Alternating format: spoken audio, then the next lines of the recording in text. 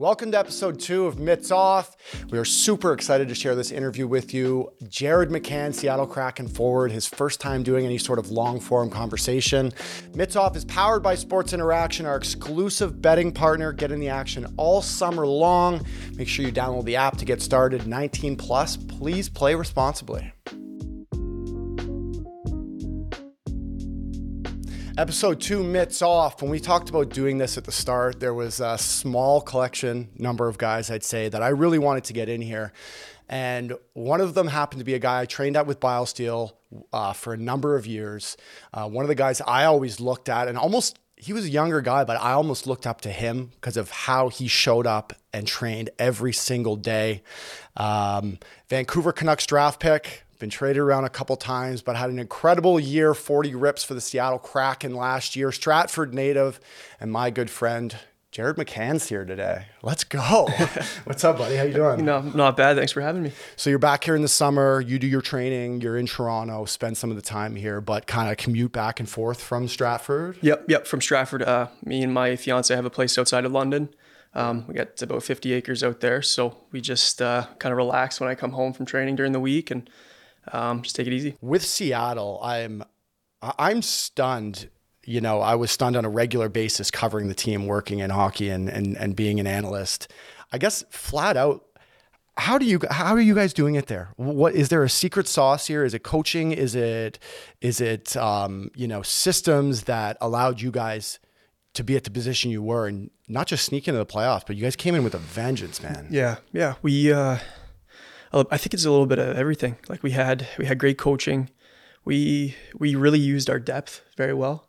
We didn't have just one line that was kind of, every single night it had to be the same line. It was all 4 lines were contributing on a daily basis and every single game. So I truly feel that is what set us apart from a lot of teams, was that we were going to come at you in waves. Obviously we had a great back end too, right? Like Vince Dunn had an amazing year, and he was great, and Schultz, the new acquisition, was awesome for us, and Lars, obviously, a guy who doesn't get enough credit for the things he does there, right? And blocking shots, finishing checks, but he's got an offensive side to him, which is good. So I just feel like we have such a deep team and such a good opportunity here to just grow as a team and continue to become better.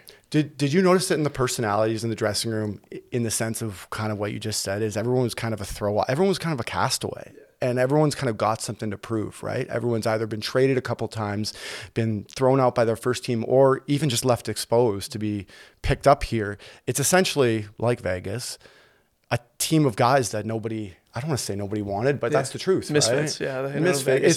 Do you notice that in the dressing room, those kind of personalities? Do you notice that in the culture? Yeah, but it's not in a bad way.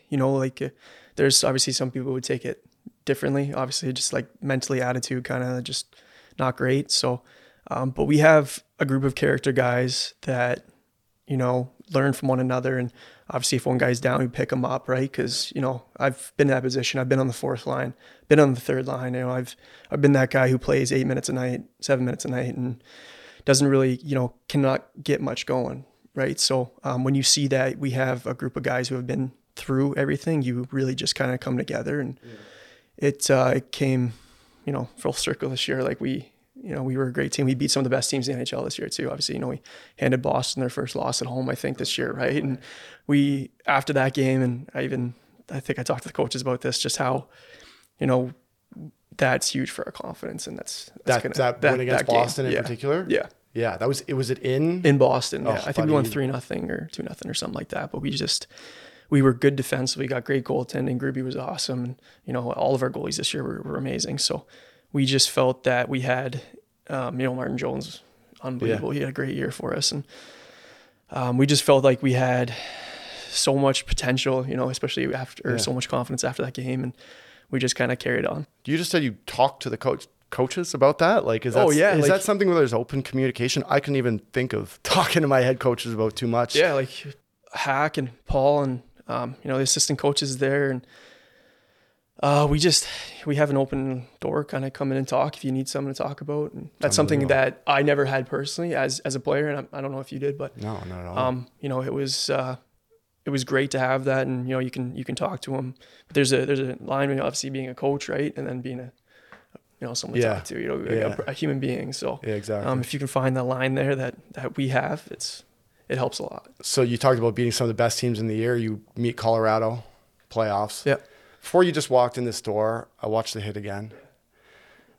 For me, it's completely unnecessary. It's completely not a hockey play. And this is the thing when I watch it, even in slow-mo, is Cale has 2 to 3 seconds to think about what he's going to do. And he still goes through with it anyway, right? And finishes like with your head in the glass. Like, you've had some time to kind of sit back and, let's stew on that. Let's call it for a little bit. What do you think? What did you think about that? I obviously a little late.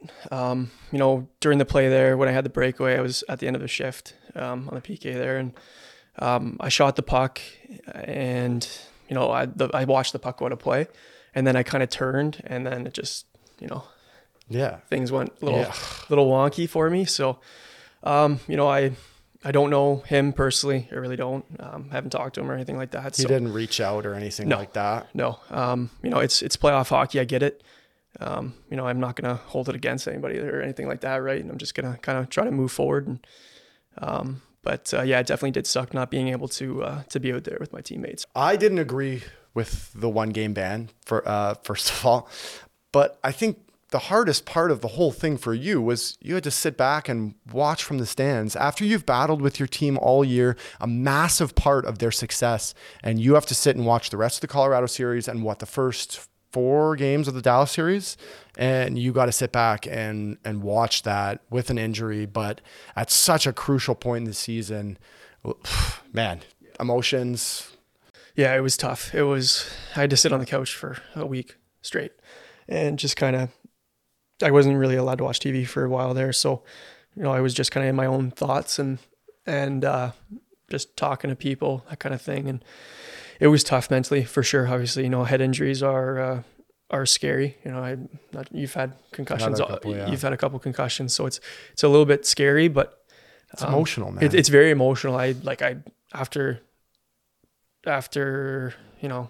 being hit, I was just like, I wasn't crying, but I was just like, what the hell's going on? Man. I'm just like, I was pissed. I was just a roller coaster of emotions, but it's like, why am I feeling this way? And then you realize my last one in the minors, I was crying my eyes out too. Yeah. And it's scary. But we have an amazing medical staff in Seattle, and I took my time with it. I just kind of, and then one day I felt great. Yeah. Like I woke up, I felt, back to 100%. And then I kind of started working my way back. But it was very tough to watch, my teammates who were grinding again and not being able to help, but they played amazing. They really did. We had some players come up. Ty Cartier, obviously, good Sioux boy. Sioux boy, there you go. Sioux boy, and it's kind of like that next man up mentality there. Yeah. Hey, it's that's like the next guy's going to come in and play the same way. He's not going to put up as many maybe as points, but he's going to bring that same attitude and work ethic, right? Oh, and he did an amazing job for us. He really did. He's another guy who I'm pretty sure he was undrafted in the NHL, who was a signing by Ron, and just came in and fit right into our system and just contributed to the team. So it was good to see. But yes, it was very tough for me mentally to get back, and because I missed being with the guys. It was tough. What was the light at the end of the tunnel for you? Was it seeing the guys winning? Yeah, was there that game 7? Like I was. That's what kept you kind of going. I watched the game. I probably shouldn't have watched it, but I was watching it, and I was so happy. Just like let's go. I was watching with Burakovsky and Andre, and he was hurt obviously with lower body, but just watching it with him, we Lavoie says lower body. You say I lower body too. It's like we're in the middle of the playoffs right now. I couldn't tell. Can't tell. I'm some big media guy here. But yeah, we watched it together, and both of us were like, let's go. Let's go. And you just wanted to go back and play. That's when you started feeling better, right? Yeah, you just woke up the next day. You're like, I feel good now. I'm ready to go. I got to get back out here. I got to. I missed a couple of games, obviously, against Dallas, and to kind of get back, I felt good. The first game was just kind of getting back into like the motions and stuff like that, because I was off for 2.5 weeks, and And then you step right back into playoff hockey, and it's, Did you feel the pace right when you stepped on? Right Because I know that series, I didn't think I wrote on Twitter, but I just remember thinking it was like some of the fastest north-south hockey that I'd seen in a long time. It was like puck battles and tracking was just so quick. And did you just have like a little step back, or did you just jump right into that? First game, I had I felt a little bit slow. Yeah. I even watched the video afterwards, but I didn't look like I was slow. I just kind of felt it. Yeah. But after that game, I felt great getting back into it. I felt like I could hit again. I felt like, I didn't want to be a step behind. I didn't want to hurt the team. Right. So I had to be, I had to go out there and I had to lay the body. I had to, show them that I'm good. Right. So I could keep playing. And, it worked out well. I got to contribute a bit. Obviously, they're a deep team and they got, a tough back end, big guys that can skate and move. Big and mobile. Hey? Yeah, big and mobile. So, that series against Vegas, those two were, they were two big teams. Looking back on you, that's kind of a culmination of everything you've kind of been through. And I know you come from some humble beginnings in Stratford. And when I look back on, my minor hockey and growing up, my parents were a big inspiration on me. I think that's the same thing for a lot of kids growing up. I was going to say in Canada, but any, hockey family growing up, you really lean on your parents a lot. And I know that's something that's close to you and near and dear to your heart. Was that the same situation for you with your parents, particularly your mom? Yep. Maybe part of your inspiration, or you want to tell us a bit about that? Yeah, both my parents are very hardworking people, and my dad was in the construction business for a long time in Stratford. And, he worked his way up to be the owner of the company. And my mom was she's an amazing woman. She's had MS since she was 16, I believe, and it was tough as a kid growing up. Kind of. I didn't know what it was and why, like, my mom couldn't do things that other moms could, you know what I mean? So, but it was like, she's a warrior. She really is. She's a fighter. And, she's somebody that I look up to when it comes to work ethic and trying not to, obviously I catch myself sometimes be like, complaining about little things. And then at the end of the day, it's like, I'm healthy. I have a great opportunity, a great life. When you see, somebody who's battling an illness every day, that you catch yourself a little bit more growing up until eventually just like, I can't do that. Sure. So, and I know you got a tat on your back. I do. I have a tat from my mom. That was the first one I got. I was 16 when I got it. And she was pretty happy about it. So it's pretty cool. Oh, she was happy. She didn't mind the ink. I know. I didn't know if she was, I didn't really ask my parents if tattoos were okay or not okay. I just kind of just did it. And, it wasn't coming from a bad spot, right? So it's just something that I thought was pretty cool. And So does your mom still watch the games? Do you think of that as kind of an inspiration to you? Are you actively thinking, of her as an inspiration in your daily life playing hockey? Yeah, definitely. Just like the way you carry yourself, the way mentally you act, like kind of just like portray yourself, that kind of thing. And my dad is a very, very, straight to the point guy. He doesn't construction for 40 years. He'll do that to you. 50 years. He'll do that to you. Right. Like just straight to the point. Don't bullshit. Just tell it how it is. Right. Yeah. Don't sugarcoat things. And, I felt like that was good for me to kind of learn from and continue. But my mom, she does watch the games a little bit. Mostly when we're on the East Coast, obviously being out there, the games that start at 10:30 sometimes. So it's a little tough for her to stay up past. Her curfew's, I think, 11. So, I do think about my mom a lot. She's a huge inspiration for me. And, it's eventually, in the NHL, I have a platform now where I could, potentially do something with the MS Foundation and go from there. I know in Pittsburgh, when I was there, we had a really good connection. I leave tickets for them, and they would come around and meet. They got to meet my mom too, and kind of hear her story and her experiences. And originally my mom's adopted, my brother's also adopted. Yeah, so I heard you have I do. Your brother's is adopted. Yeah, my brother Justin is adopted. He's from Guatemala. That's cool. It's pretty cool. Yeah. Originally, having MS, obviously, my mom didn't know if she could, have kids or conceive, right? So they adopted my brother Justin from Guatemala, and I think maybe like a year later she got pregnant with my sister Jamie. Wow. And and then 4 years later, I kind of just came along. There comes Jared. Yeah, That's awesome. Came man. out of That's nowhere. So cool. Talk to me about your experience on draft night. End up going to Vancouver. Mm-hmm.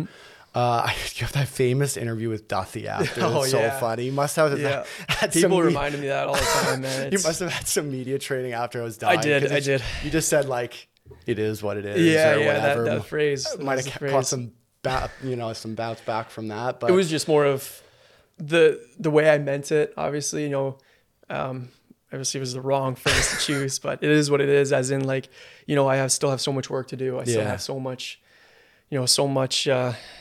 time that I need to put into the game and to training and everything like that to be able even to play for the Canucks. So, for the people who that obviously I tried to explain myself afterwards, but it didn't really go too well. So I just tried to eat that one and try to learn from it and move on, right? And so you prepared like as much as you could that summer. I'm sure you got in the best shape possible. You go to Vancouver.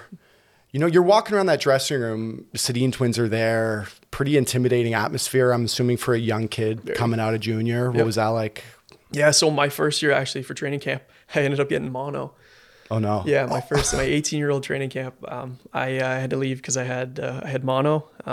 And didn't really get to do much that year. I went back to junior and played for Kiefer there in the Sioux. And but the year after that, I had a great opportunity to meet or to join the team. And we had Willie Desjardins was a coach there. And I played for him in Texas. Yeah. No, I had Willie there. And the atmosphere was definitely very stressful. I'm a young kid, 19 years old, trying to find my way in the NHL. And having the Sedins there, they were great guys. They were, easy to talk to. Yeah. Very quiet. Can you talk about that some more? Like, I just can't even imagine. My first year in the league, I was 23 years old. Yeah. And I can't even imagine. I was afraid. Being that age. Were you afraid? I was afraid. I was terrified to go up and to talk to them. To ask any questions or myself anything. Personally. Yeah. I was just like, I don't want to step on toes. I don't want to, what I mean? So, just make sure you're in the meetings on time. Yeah, be in the meetings on time. So Alex Edler was there too. Like, we had some very veteran guys. Alex Burrows. Burr he was awesome. Being able to play with him. My first game in Calgary, I think I was on the wing with them, with him and Brandon Sutter and Lyndon Vay and a bunch of other guys. I was with Bo. Yeah. So it was, I guess Bo would have been a guy that you came up with probably, right? Yep. Yeah. So it was great, but learning experience, right? Obviously I learned the business side of the game the next year. So what happens that summer? Like, I just think it's so rare to see a first rounder, first of all, after his rookie season get traded, because you've said it a couple of times, it's a business. You kind of realize that when a team trades you, it's either maybe they can't make it work cap wise, but it's essentially like they've given up. They've kind of given up on you, right? Yeah. And you're so young at the time. Mm-hmm. That's a learning experience. Is it a case of, did it just not work out in Van, or were you not mentally ready for the NHL at the time? But like, you've had some time to look back on it now. Yeah. No, I personally think that, I could have used a year in the AHL. I really do. Mentally, I think it would have helped me. Physically, it would have helped me. I was 172 pounds playing in the NHL as a 19-year-old. You get tossed around pretty some easy. Big D-men some back then, big D-man, yeah. I'll never forget. I think Lars hit me. Adam Larson, when he was playing for Jersey, hit me behind the net. It's probably on YouTube. You could find it, but just knocked the wind right out of me. I was just dying on the ice. And I'm very thankful for obviously everything that I've been through as a player. Yeah. I think they did give up on me early. I really do. Mentally, it affected me a lot. I was in a dark place for. Well, it's like, as a young player, you just want to play and get an opportunity to play in the NHL. It's a dream, right? And then get traded after your first year of, getting a, obviously a decent opportunity. So it was tough. So I want to dig into Vancouver a little more here. When I was doing some research on the interview, there was this clown that played in Utica that I used to chase around the ice because he would dodge hits. I would ask him to scrap probably every game, 6'6", but played like he was 5'6". His name was Andre Padan. And he had some quote and it said on Jared McCann, he acted as a lonely star. And I just read that and I was just like, first of all, kind of what an idiot, because I know that's like not you. But I mean, is that a case of, would you chalk something like that up to just you being quiet? Like how was your experience in Vancouver as a rookie and like probably not having a lot of guys your age around there? And like, no, I don't really know Andre Padan that much, but you know, when I was in Vancouver, like I said before, I was 19, 18 years old and just scared, you know, didn't want to step on any toes, didn't want to talk to anybody because I was nervous. Yeah. It's not that, it's not that I'm trying to make myself better than anybody else. I'm just like, I don't have anything to say. And, if you want to come up and talk to me, like we could have a conversation for sure. But like as a young player, like I'm still trying to get to know everybody and figure out like where my place is, right? Like that's how it was. And maybe it was taken in the wrong context. I'm not sure, but I just kind of mentally tried not to focus on it too much, but obviously it did. Yeah. It did affect me a little bit because I was asked about it in the media quite a few times, and I've had to defend myself quite a few times, but I'm really just quiet when it comes to that stuff, right? Especially as a 19-year-old. I can see how that can be taken, a different way. And, you mentioned going into dark place. Mm-hmm. And so I think when every hockey player hears dark place, what I attribute that to is kind of loneliness. When I think of darkness, like when I think of times in the minors, I think of Stockton, Albany, places where Springfield, where you go down and maybe your head's not in the best place, but it's a tough question. Can you take me to that dark place? And what were you feeling? What were you going through there? Oh, well, just miserable, like to my family, to, my friends. I didn't want to talk to anybody. It was more of just kind of isolating myself, and just like trying to hide from the world, that kind of thing. Right. Cause you don't want to get, pointed out. You just want to kind of hide. And, I felt like, a lot of people have been through that and go through it and they're still going through it nowadays. It's a tough place to get out of. That's why, like when I got to Pittsburgh, I had guys like Jeff Carter and Patrick Marleau and guys who just kind of like would just ask me about other things, not even just hockey. Like I don't want to talk about hockey all the time, obviously. Make you feel a little more comfortable. Yeah, like as a human being, right? Like go out of their way to sit down with me, have a beer. What's like yeah. It means the world, it right? Does. It really does. Like and that's something that I feel like I've really learned from that. I want to bring that into my game moving forward as an older player, I guess, now that I'm getting old. But just try to go out there and help your teammates. Don't just make it about you. Just go out there and is he okay? Like, yeah. Do you see yourself? If he's not, then let's go. Let's go hit the driving range. Let's go. Oh, that's cool. Do something. When you look at a guy's hockey DB, I just see, I don't want to call them red flags, but when I see you full year Vancouver, start the next year in Florida, I think you played 26, 29 games. Then you go to Springy. Mm-hmm. Yeah, Springy. I've done 3 and 3s in Springy. Yeah. I mean, let's talk about top 5 worst places to play in pro hockey. I don't know if it's actually that bad, but when I look at a 40-game stretch in Springfield after a year removed from playing in the NHL, that's what I call dark times. Yeah. Right? Yeah, that's what I call, when I would look back in my career, that's a real adjustment. And I'm sure it was for you, going from flying a charter plane to eating cold chicken parm on the bus in a 3 and 3, right? Yeah, Subway. So Subway lived off of Subway. It must have been an adjustment for you. It was definitely. It was definitely very, very humbling. You go from having the top, being on an amazing team to going down the minors, riding the bus for 9 hours, and but it was kind of similar in the Sioux, the bus ride. So I wasn't too taken back. You're by used that, to it, eh? Yeah, no. So Springy, it was great. I enjoyed my time there, man. I really did. It was one of the best things that to ever happen to me was going down the minors. Really? I played 20 minutes a night for Jordy Kinnear. Yeah. Just got my game back. I had a 4-goal game at the end of the season, and I just so you soaked in the experience. My swagger, yeah. You were like accepting of the challenge and of the experience, because how many guys have you seen? How many guys have I seen that get sent down and they're just pissed. Yeah, it's pout. It's get me out of this organization, instead of just putting your work hat on and like just showing up. Yeah, no, I was pissed for sure. Like I was upset, but I didn't want to show it. I just wanted to, like you said, put your work hat on, just learn, go down there, work hard, do, my first couple games in the minors. I think I was scratched for like 15 games or 10 games in Florida. So I hadn't played an actual game in like 3 weeks, 4 weeks, maybe a month. I don't know. But so when I got which down doesn't to minors, sound a lot, but like a lot, yeah. man. But you're talking about, you can get bag skated as much as you want.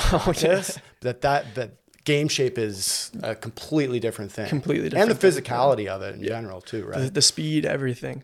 So when I got down the minors, I didn't start off great. Points wise, I wasn't doing too good, but Jordy kept sticking with me, kept putting me out there, power play, penalty kill, everything. I was playing everything. And my confidence just kept growing and growing and growing. I had a hat trick, I had a 4-goal game. I just continued to get better. So, there's so many people I have like to thank for the experiences that I went through. Yeah. Was it coaching? Did you have some veteran players that maybe you look back on and maybe people you leaned on? Florida had a pretty young team when I was there.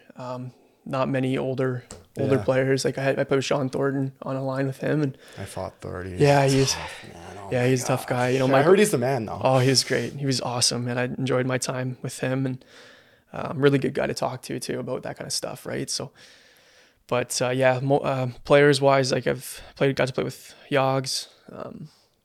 It was pretty amazing. What was that like? It was he good. was in Dallas for training camp with me. I remember he had the skate weights. Yep. Yeah, the best. And I don't know if you've heard something similar, but I heard Yogs had an extra key for the practice rink or whatever from the equipment guys. Yeah. So he would go into the rink at like midnight and stuff like that. Did you ever see anything like that? Yeah. No, I wasn't there at midnight, obviously. So I don't know if he was there, but Tommy Powers and he was our trainer there at the time. They did a lot of work together. So, but Yogs had 2 stalls in the corner. Everybody usually has one, right? So he had 2 stalls in the corner, and I was the guy beside the second stall.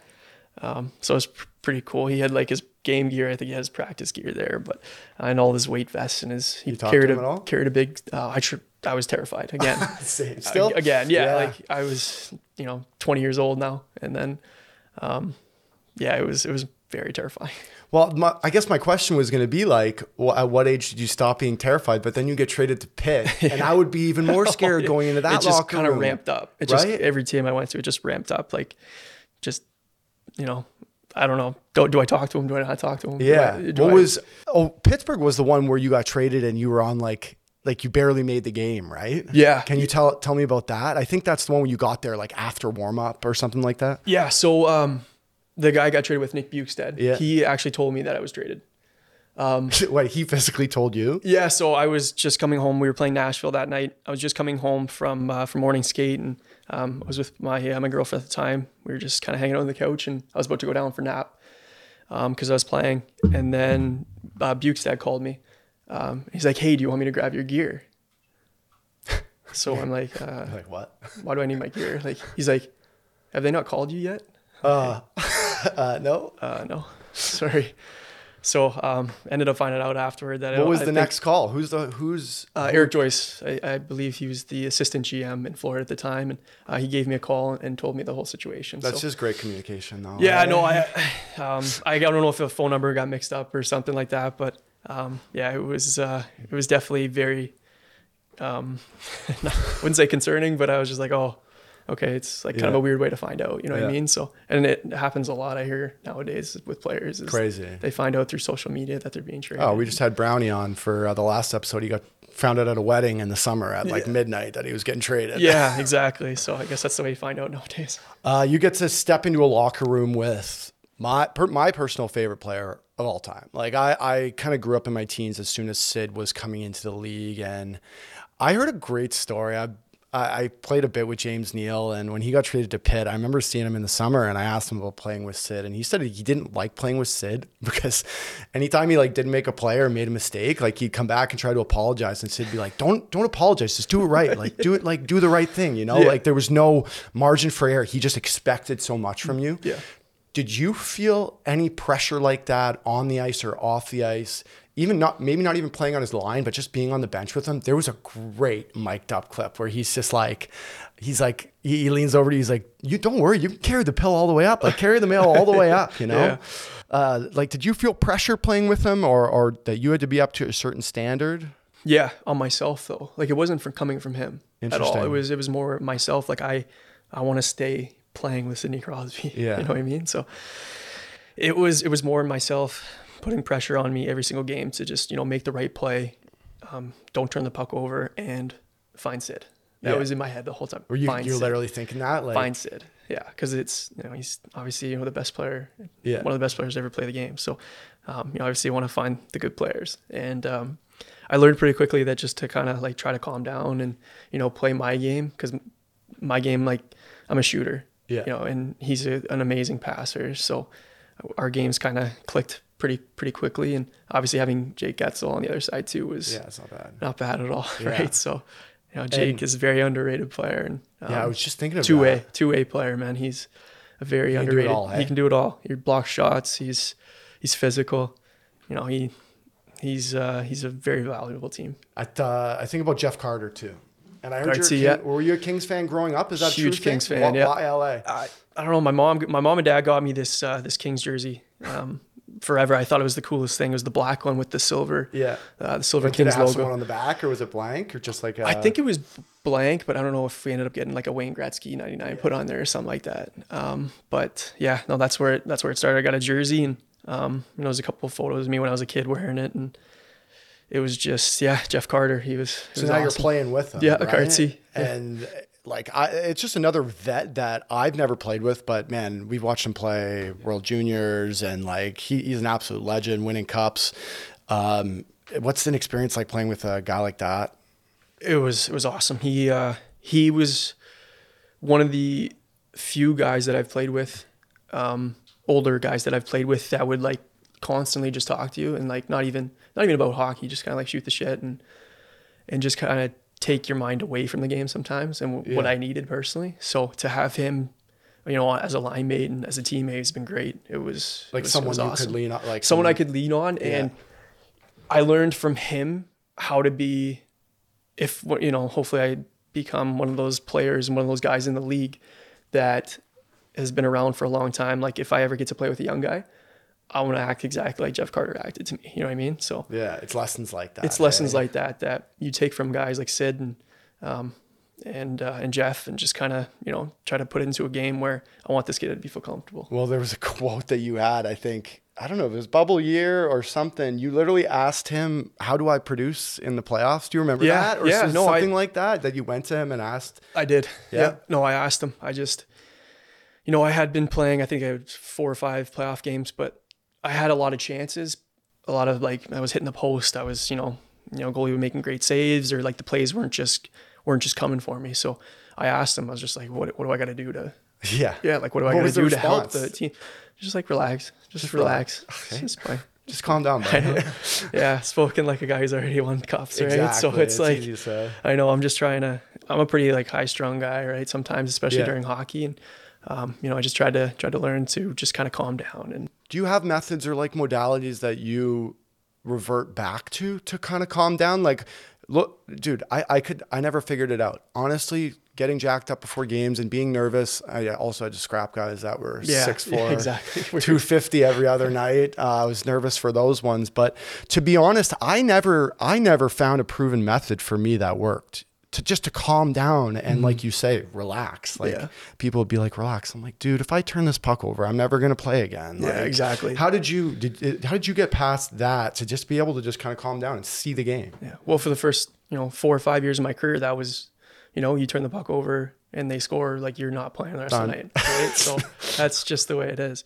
But I found my first year, probably second year in Pittsburgh, that if I just kind of, not like take my mind away from the game, but just like kind of like just look around and just, see what's around, like reading the stands, stuff like that. Just look and try to take a deep breath, and then zone back in. Yeah. You know what I mean? And I would come back and be like, okay, I'm ready. I'm good.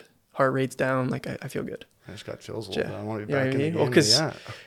like I'm not gonna bullshit or anything here. Like when I was early in my career and you weren't playing much, right? Like you kind of lose interest in the game, and it was one thing that I just realized. I was like, when I was with Florida or with Van and I wasn't playing much or things weren't really going my way, I would just kind of just like grip my stick and just kind of like slam the bench. And I still do that sometimes, but I catch myself a little bit more. But to now I just try to focus on what I can control and just look around the stands for a bit, just think of a song, think of something else that just kind of gets your mind off of it, and then bring yourself back. It's like that idea of control what you can control, for me, pissed me off because I heard it more than anything in the world, right? Like every single coach would be like, control what you control. And then I got older and I kind of realized what the phrase meant. It's just like, the only thing you can control is yourself and like the effort you bring every day, the person you are, the teammate you are. Everything else will follow, right? Yeah. For you, the goals, the assists, the stats, they'll follow. But I would just hear control what you can control and just be like, shut up. Dude. Yeah. Like I'm sick of hearing that. But it's right. You get older, you mature, and then you kind of realize, just calm down a bit and things will fall into place. And I think for me, this is where you started to come in as a player, right? Where in Pitt, you're like starting to get really going and you're like, I kind of get this league now. Like I understand what I have to do to be successful. And then you get traded to Toronto, buddy. Yeah. I know you said you were a Kings fan growing up, but did you like the Leafs? Like, was this like a dream of yours at some point? Like, I want to play for the blue and white? I think it's, for the most people that come from Ontario, like being a Leaf would be awesome, right? Like it just kind of happened really weird. The whole situation, obviously the expansion draft. I was actually at the cottage at my buddy's cottage in Grand Bend. We were just hanging out on the beach and I got the phone call from Hextall from Pittsburgh there. He was the GM and just telling me that they weren't going to protect me in the expansion draft and that they just wanted to get a pick. Okay. So obviously another business, right? Like that's just the way it goes. Didn't take it personally, and then Kyle called me, Dubas. So that's the next call. Dubas? Yeah. Kyle was the next call, and I was like relieved. I was like, oh, they're going to protect me. And then he called me, and it was just kind of a mixed emotion kind of ride, right? Like, can you tell me what he said? Like, I just, hey, Jared, how's things going? We talked for a little bit, shoot the shit, and then just kind of went back to hockey. Obviously, it's a weird time, and we're gonna leave you exposed. Oh, so he told you that? Yeah, he actually told me. So, which I thought was awesome. Oh, see, I guess this is kind of the thing from the outside was like, I wasn't completely sure if you knew, like, if you weren't sure, like, hey, I might be staying here, you're going, but you knew right away that you were on the move. Yeah. So, again, just kind of like mixed emotions. I was like, oh, like, you traded for me, but leave me exposed, that kind of thing, right? So when when he told me he was exposed, I thought that was really, great of him to at least tell me like, okay, we could be in Toronto or we could be in Seattle. Yeah, at least there's some transparency, right? Like, and Sheldon actually ended up calling me too, and Toronto's coach there. So we talked for a little bit, and it was just a very stressful day. I heard you take cold plunges, ice baths before the game. Yeah, I do. Are you? Is that part of your superstition? Like me, I don't know. If you had guys that play with me, they'd probably say I was the most superstitious guy you've ever seen. But for me, it was just routine. Oh yeah. I like doing things. Once I got to the rink, I had my little banana and peanut butter sandwich, and then I went and rolled out. Like guys would see me at the same place. If it was 5:35, they knew where I was, right? But everyone's different. Did that start at home? Like, tell me about your superstition. Yeah. Like, where does the line start? Like, obviously with superstitious and then, exactly. Yeah.